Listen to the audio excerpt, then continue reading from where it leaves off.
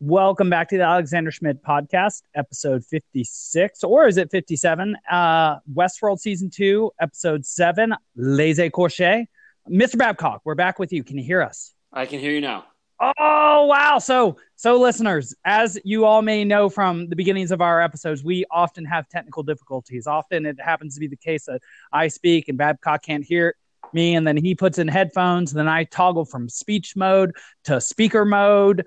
Or from telephone mode to speaker mode. And often we have to go through the intro like 4 or 5 times.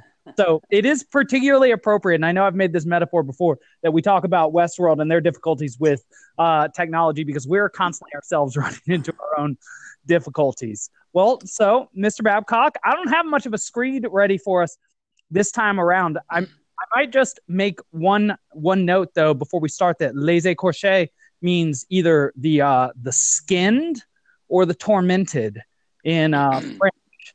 And so skinned is interesting because I know on the one hand, generally to be skinned means to have your skin removed, like the rural deity Marsyas, who once in the Greek mythology and the Roman mythology challenged Apollo to a musical playing contest, and in so losing, he was himself flayed. And so, yeah, I remember that now. Yeah, okay. I forget exactly what the stakes were. I think it was for Apollo's mother or sister, something like that. Something that would make it so that he would be rather upset afterwards.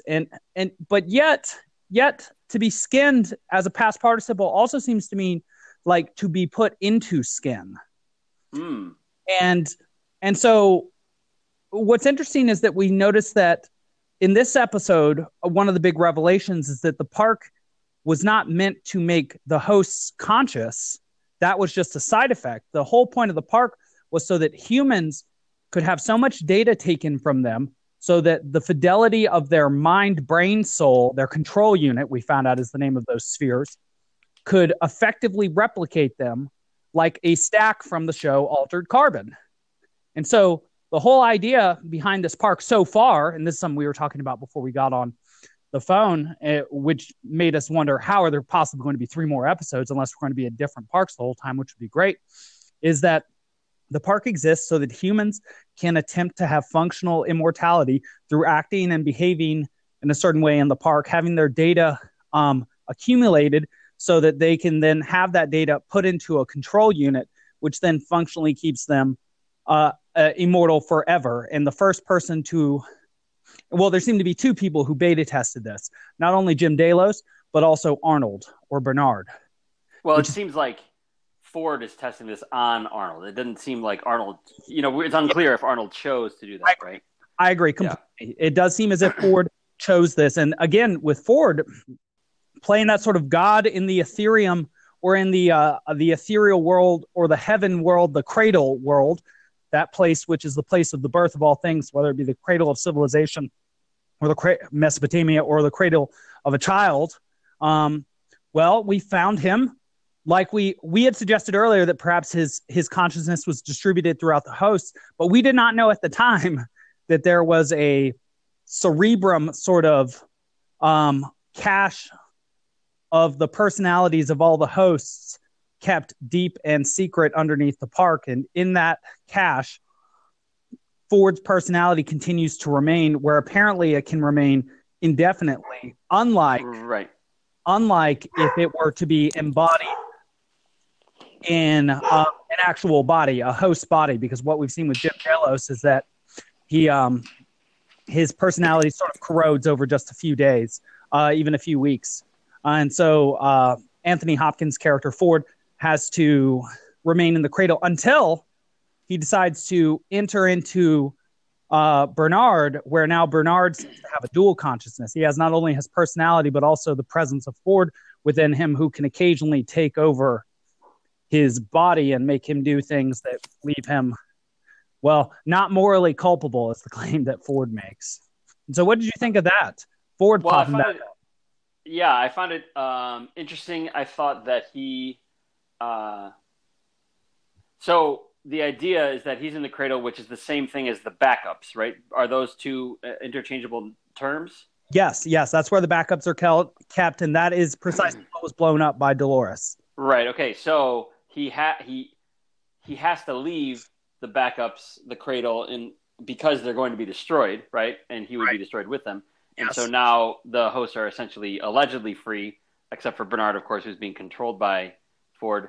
My question is, he seems to have known he had to leave the cradle, right? So he directs Bernard rather, towards him, and then he can enter Bernard or something like this. My question is, was he controlling Dolores? Did he know Dolores would do it? Like, what free will did Dolores have before that point? Because it would seem now that she's destroyed the cradle, she has complete free will. There's nothing that is able to control her, unless maybe someone plugged directly into her what do you call it? The processor. You just said the term. The control unit. Yeah. Like if you hardwire into it, you might be able to change something about her. But now that the cradle is destroyed, she has complete free will. So my question is, did she have it before, or did Ford just know what was going to happen? Well, I think that's a great question, and maybe we can go at that obliquely, because you just led me to a big thought, which is whereas the humans are seeking for freedom by means of creating immortality in themselves through the hosts and effectively keeping themselves imprisoned as prisoners to their own sins forever without release, sort of like Jim Delos, the hosts, or at least through the totalitarian Dolores, their strategy is to destroy the backups so that they can actually live perfectly free in that whatever they do completely matters now, because they can never be brought back afterwards without their backup models, bodies, and without their backup data, their minds. So in other words, they can die.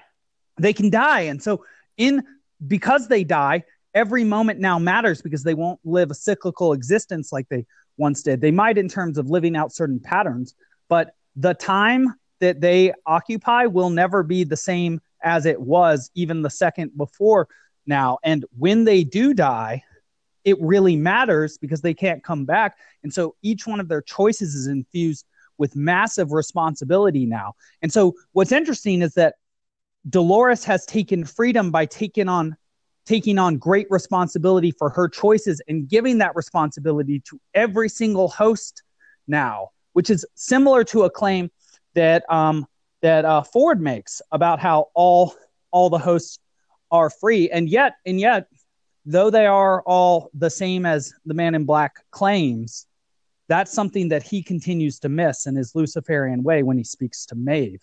And I'd actually like to bounce over to that and then bounce back to this question about whether Dolores was being coached or hardlined in or something, because the Man in Black seems to not have gotten that the game can go wrong. He seems to have not understood the larger game being that in this game, you don't necessarily know the rules nor the end. And so you don't have the safety nets that you once had in regular Westworld. When he sees Maeve, though he recognizes that she's conscious, he does not recognize that she has the potential actually to hurt him and kill him. She then hurts him, and then Lawrence starts to save him. But then we have a throwback to what Ford said to the Man in Black when he saved Lawrence's wife this time around. He said, "One good deed does not make a hero of you," or something similar to that. And well, what does Lawrence remember? Well, the times when the Man in Black was utterly cruel, the times we've seen him. And so even he now shoots at the Man in Black. He's getting his comeuppance. In fact, it seems to be the physical pain, the physical suffering there is that which is supposed to make him conscious of the game as it actually is now. It seems that he just had too much of a bounded understanding of what the game was. And I think that his mistake is sort of the childish, naive mistake that we all make when we're young, which is the game is just for you.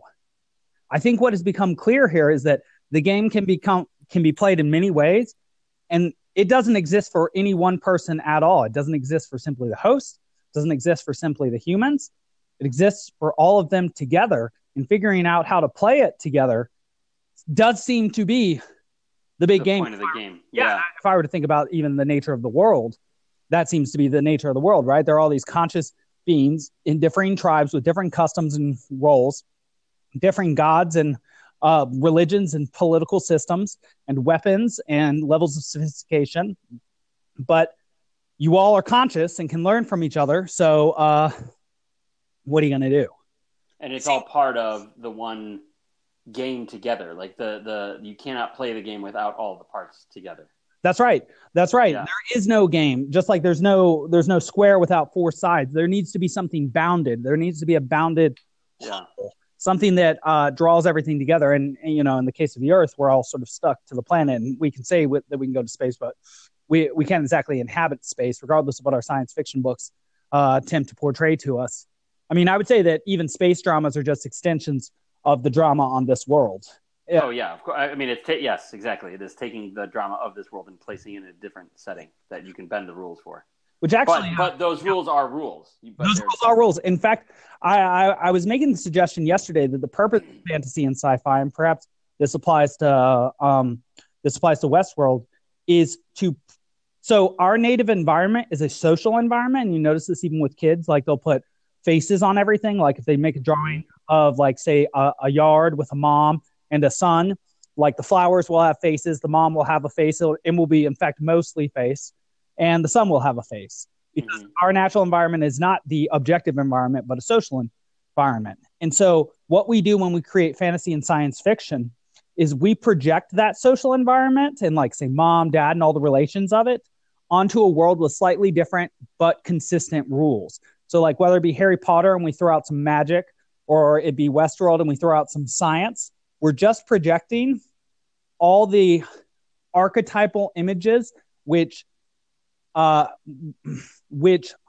harness, but which govern our perception onto a world similar but different from this one, in order to see what stays the same and what differs.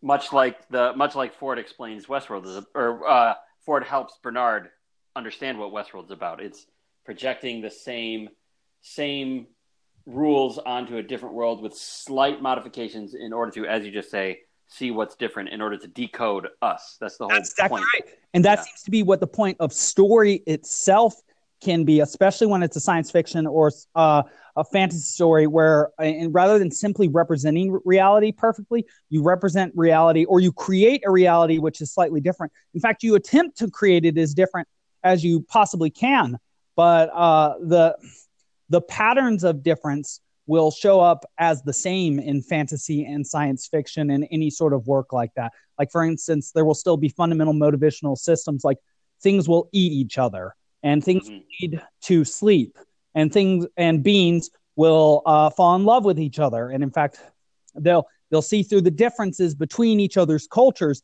in order to fall in love. Like a comic book series that I recently read, which is, I think is based on Romeo and Juliet, and what Romeo and Juliet would have gone through if they had survived their passion, is called Saga.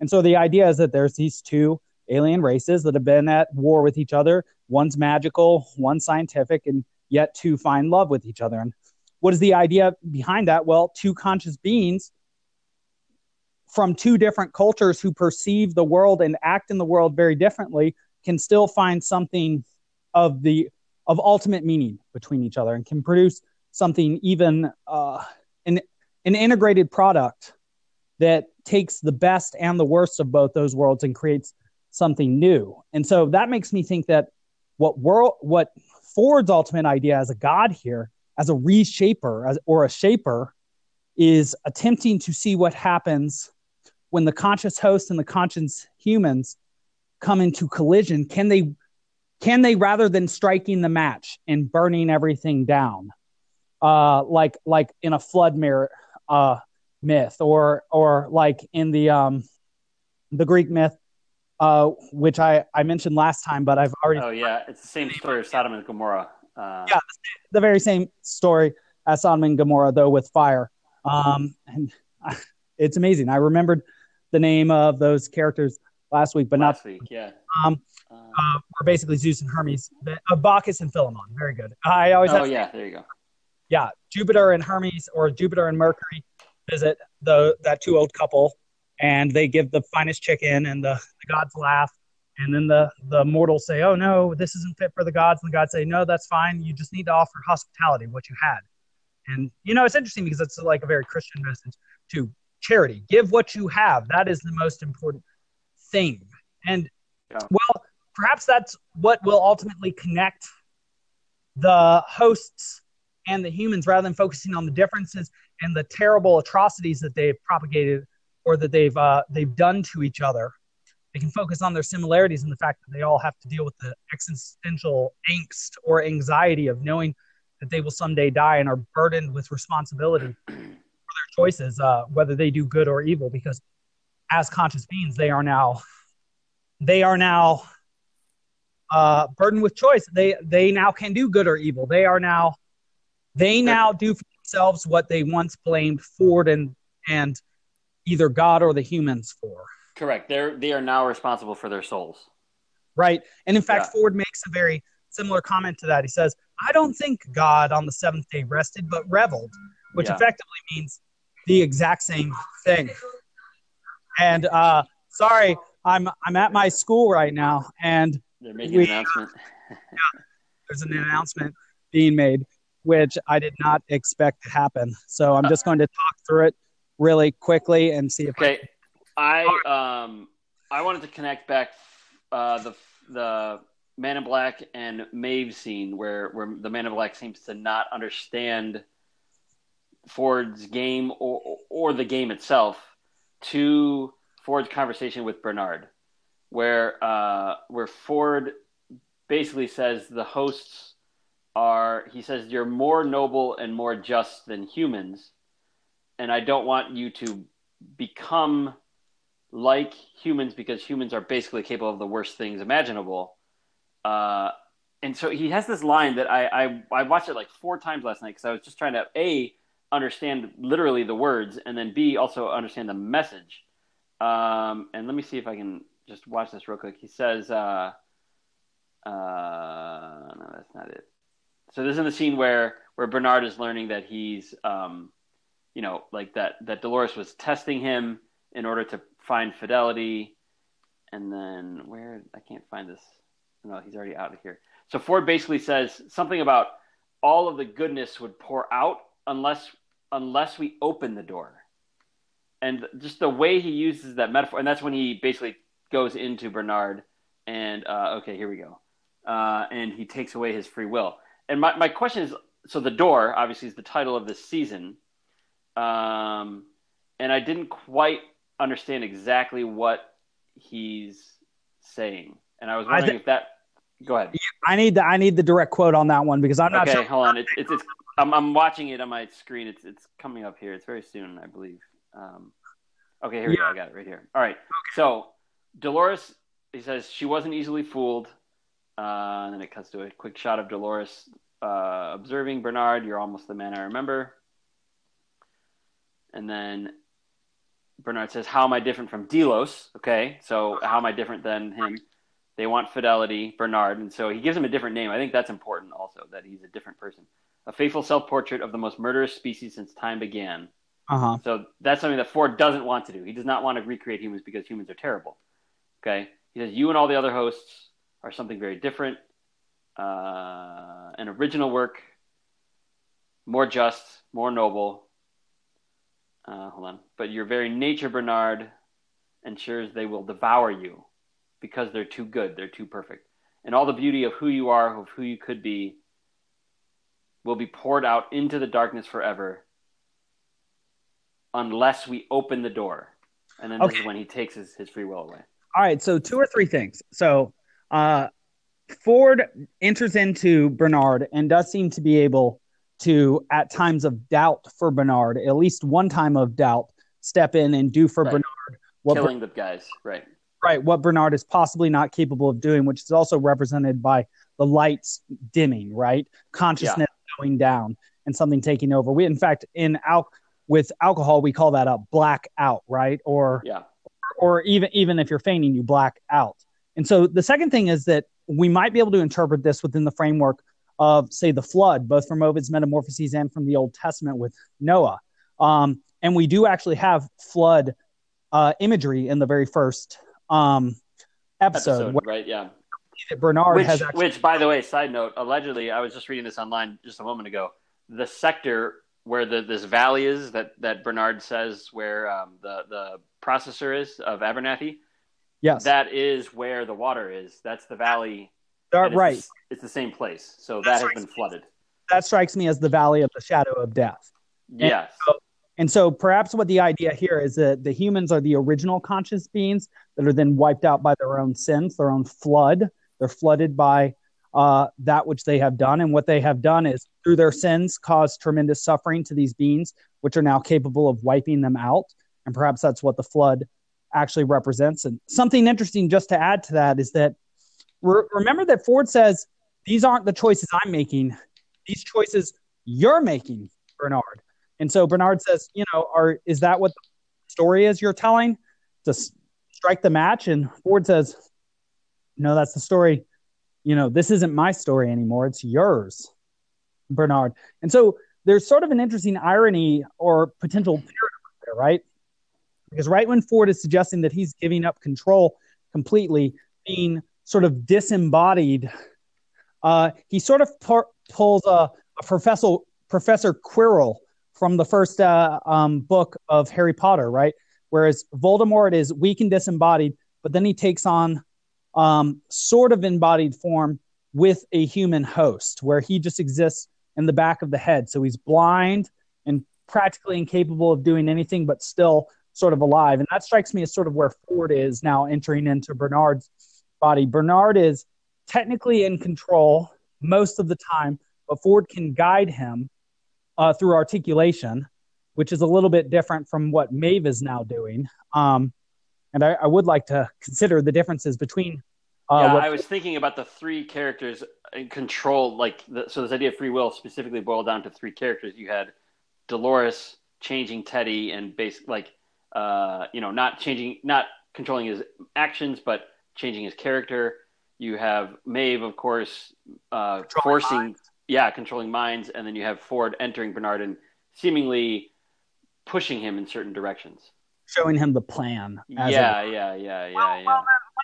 sort of, I know we're jumping around a lot, but let's jump around to Dolores seeing Maeve struck down and sort of making the comment that this is her choice and this is what she wishes to do, referencing back that perhaps she's even choosing to die. It's unclear that she will die, but while Dolores stands over her, she says, "What have they done to you?" And the woman I know was a survivor, and it shows that Dolores does not know the woman that Maeve has become. But what she does allow is, she's like, if this is your choice, I will let you die, which is a progression for her, because with the last two people that she quote unquote knew/loved, Teddy, who was made to be her romantic interest, and her father, unlike Maeve and Akane, she has decided that since she was programmed to have affection for these people, she does not have true affection for these people, and then makes the slip in logic, I would say, of suggesting that those feelings are no longer real and they no longer have real rights, which is a problem, because what does that justify her doing?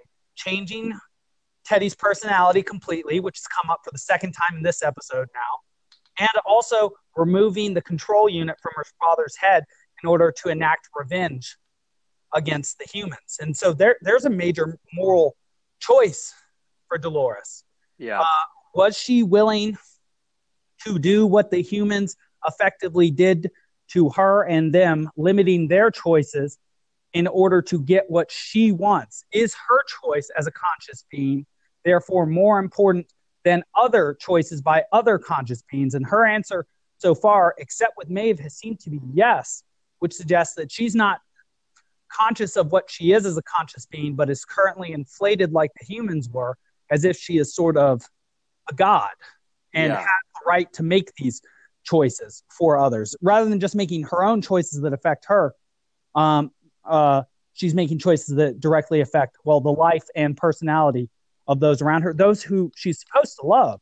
And Maeve calls her out on this, and so we get the first scene of Dolores seemingly questioning her own choices, and now that she's truly free from the cradle, she can be responsible for those choices. And that when Maeve says, or Dolores says something like, she says those were just ropes that they used to chain us down, these relationships that we thought we had. So her love for Teddy, her love for her father, Maeve's love for her daughter. These are all just tethers that held people down, hosts down from making free choices. But Maeve says, is that what you use to make yourself feel comfortable with the fact of what you've actually done?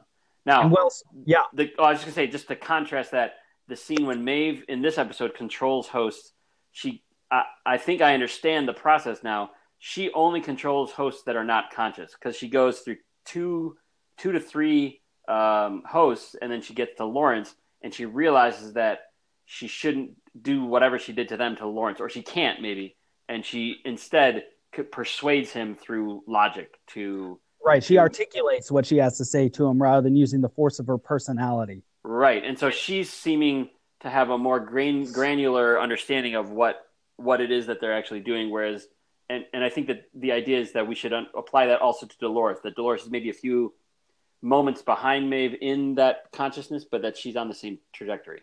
Well, so I might say opposite from that they're actually on opposite trajectories and that they're actually approaching this from different points of view. And how I see Maeve's power is very much like the Jedi suggestion power, is that since she embodies free choice, she immediately has an effect on those who are unfree around her, and it manifests through her sort of mind control. And those who are already free, she has to articulate.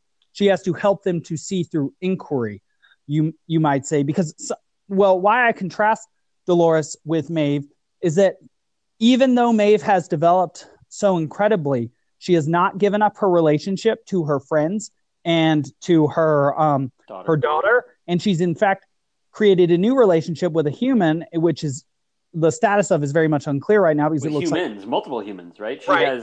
She has one that is totally for the Asian guy, the Chinese guy. He's all for her, and then the writer is seemingly turning for her. I think that's the idea. Well, but yeah. I'm sorry. Go ahead. I interrupted.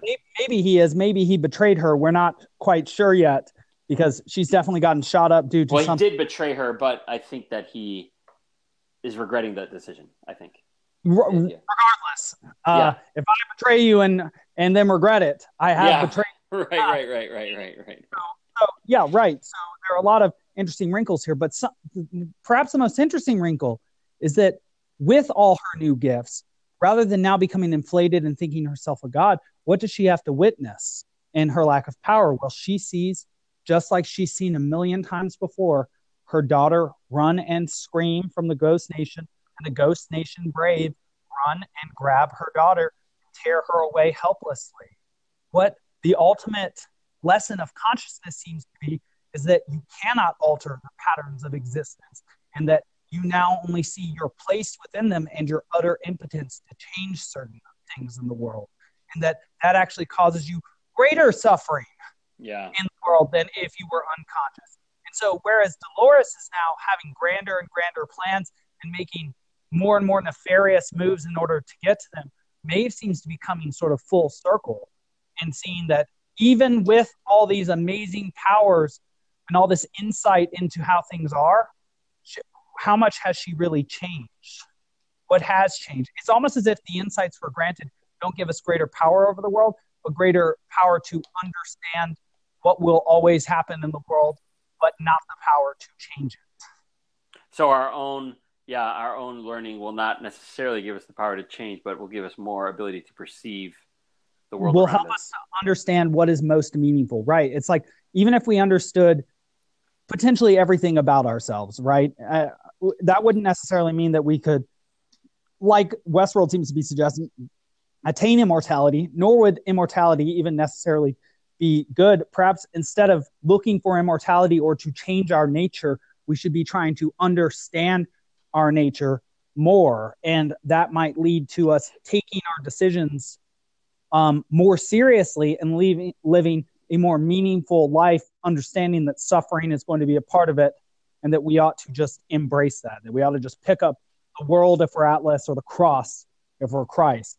I don't know. I'm just thinking this through as I say this to you, and it's that scene was just so striking to me. With Maeve watching her daughter get taken again, even though she's not necessarily her daughter this time, but it's the same situation. Yeah, go on. Well, I was just going to say, it makes me. So what you're saying makes sense because, I based on the preview for the next episode, and sort of we've learned a little bit more about just very little about Ghost Nation. I have the feeling that we're going to learn that they are not nefarious, that they are actually a benevolent force, and it seems like that character. Who did you watch the TV show Fargo? No, but I have seen the movie. He plays a great character in the second season. Similar character in that it looks like he sort of understands the actions and the events of the narrative in a way deeper than other characters do. But anyway, so the actor is great, but I just have a hunch that he taking this girl is actually going to be better, and that what you're saying about Maeve makes sense because then she wouldn't understand the fact that they are actually trying to protect her rather than to harm her. They're not trying to, and so that's interesting because that seems to be the great point. Because so the preview for the Ghost Nation next time around shows them not only in their battle gear with the white paint all over them, but as humans. And the Ghost Nation leader has a beautiful wife, apparently, or sister, somebody who seems to be very significant to him. And so what we're noticing is that the humans have people who are significant to them, the hosts in each different groups. Maeve, whether a prostitute, or Dolores, a farm girl, or a Ghost Nation tribal leader. All of these people have people they're meaningful to. They all symbolically have the same relations, which mean the same things to them. And what seems to mess this up is the other coming from outside and having the evil from them projected onto them. It's this encounter with the other, whether it be a human like the Man in Black, whether it be Dolores with her army, or whether it be even other hosts like the Ghost Nation running into Maeve on the homestead. That the other outside you who comes in with different customs or different ways of being seems to bring the horror of non-existence or the horror of change into one's world and cause one to attempt to defend that which is meaningful to them. And so even if that which is coming from outside will improve your life and your relations to other, it is always immediately perceived as threat. And I think that's what's shown by Maeve, right? That when she sees her daughter get taken away, there's only one thing that can mean. Though potentially what we'll learn in this next episode, well, actually that was a wrong assumption as well. And so perhaps what we're also seeing is that part of learning is not only suffering and coming to consciousness, but being able to let go of your prior assumptions about the nature of reality. And your place within it. And and of course your place within it. Because unless you understand, those are the two poles it seems to be, you and reality. If you don't understand, at least to some extent, if you don't have some balanced understanding of both of those things that you attain through some pragmatic realizations, through acting successfully in the world, you are like Dante in the dark wood. You are disoriented. And that's so sort of the most interesting thing, that I would say that Dolores seems to be the one who, to use Peter Abernathy's words now, you don't even know where you are. Because she's the one who's giving up more and more of her relations. She's changing everything around herself. Isolating herself, yeah. Isolating herself in that Luciferian way, like the Man in Black, right? And so she, in becoming more and more disoriented, it seems like she's losing more and more of herself. And whereas Maeve seems to be regaining herself, almost as if once you become self-conscious, you attempt to become the original unity that you've lost in becoming self-conscious, and thus sort of divided against yourself. It's almost as if Dolores is becoming more divided against herself, though she is being successful at the moment, seemingly, whereas Maeve is becoming less divided, though she's full of bullet holes, and well, so is the Man in Black. Yeah. But if the lesson is often, as we've said, that suffering brings about greater consciousness, then it does seem like the Man in Black and Maeve, should they survive, which it was almost a Game of Thrones episode with them, they might have some lessons to bring back with us. Well, Mr. Babcock, as you know, I'm sort of strapped for time today. Is there any note that we should end on? I know we didn't get back to that original thought about who's pulling Dolores' strings or whether she's truly free now or not. Well, I think there's no concrete answer. I think that it's consciousness itself, and it's debatable. So I think that our conversation elucidates that. Nothing. Nothing that's standing out too much. I think that our last segment here tied well into the beginning, where we were talking about the purpose of sci-fi and fantasy. We're starting to get into our larger project here, and once we get closer to, I think, 1,000 episodes or so, perhaps it will start to take shape. I mean, we might as well do every episode we've ever seen of anything. Yeah, right. All right. Well, Mr. Babcock, this is wonderful, and thank you. And, maybe I'll call you back later, and we'll do another second hour of this. And just to let all the listeners know, we're now on summer vacation, so looks like it's going to be time to pump out some good stuff, some thoughtful, contemplative, consciousness-invoking stuff. Yeah. Well, maybe you do an episode from Spain. Yeah. If you can find a way to call from Spain and I'll be in Nashville, I mean, this technology thing, it is a wonderful tool. It is magical. So let's use it well. All right. Well, Mr. Babcock, thank you very much. And this was either episode 56 or 57. I think it's 56, but I'm not sure. Don't quote me on that. It will say in the title. All right. Well, thank you very much. Thank you. Until next time. Goodbye.